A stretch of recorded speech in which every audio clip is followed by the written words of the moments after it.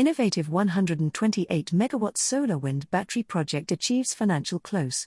This audio is brought to you by Endress and Hauser, a leading supplier of products, solutions and services for industrial process measurement and automation. The 128 MW Oya Energy Hybrid Project, which will combine variable renewables and batteries to produce dispatchable electricity daily between 5 o'clock and 21:30 for injection into South Africa's load-shedding-prone grid, reached financial close on Tuesday, February 13. The project was named as a preferred bidder for a 20-year power purchase agreement, PPA, under South Africa's Risk Mitigation Independent Power Producer Procurement Programme, RMIPPPP, which was launched as a so-called emergency procurement round in 2020 for some 2,000 MW.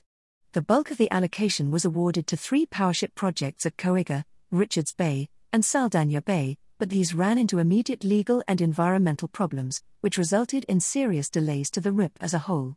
In December, Eskom announced that the grid connection budget quotes for the 3 Karpowership projects, along with another hybrid project that included gas and batteries, had officially expired, finally releasing scarce grid capacity that had been reserved for the projects.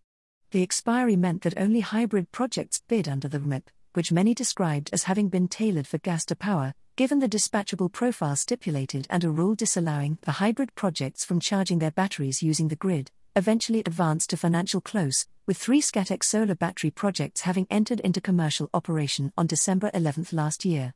The Oya Energy Hybrid Project, which will be developed on a single location on a site that spans the Western and Northern Cape provinces, between the towns of Ceres and Sutherland, combines 155 MW of solar photovoltaic and 86 MW of wind with a 92 MW/242 MWh lithium-ion battery energy storage system to produce the dispatchable electricity required under the PPA.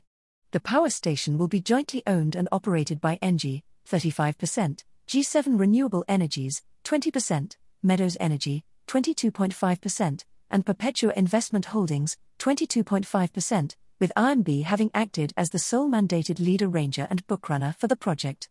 ENGIE country manager Mohamed Hoosen described the project as an innovative first-of-its-kind power solution, while G7 CEO Dr. Kilian argued that it represented the blueprint for a carbon-neutral, 100% renewable future power grid. The project, the investment value for which has not been disclosed, falls within the Komsberg Renewable Energy Development Zone and will be constructed by a joint venture comprising Power Africa and SinoHydro. It is scheduled to will reach commercial operation in the last quarter of 2025.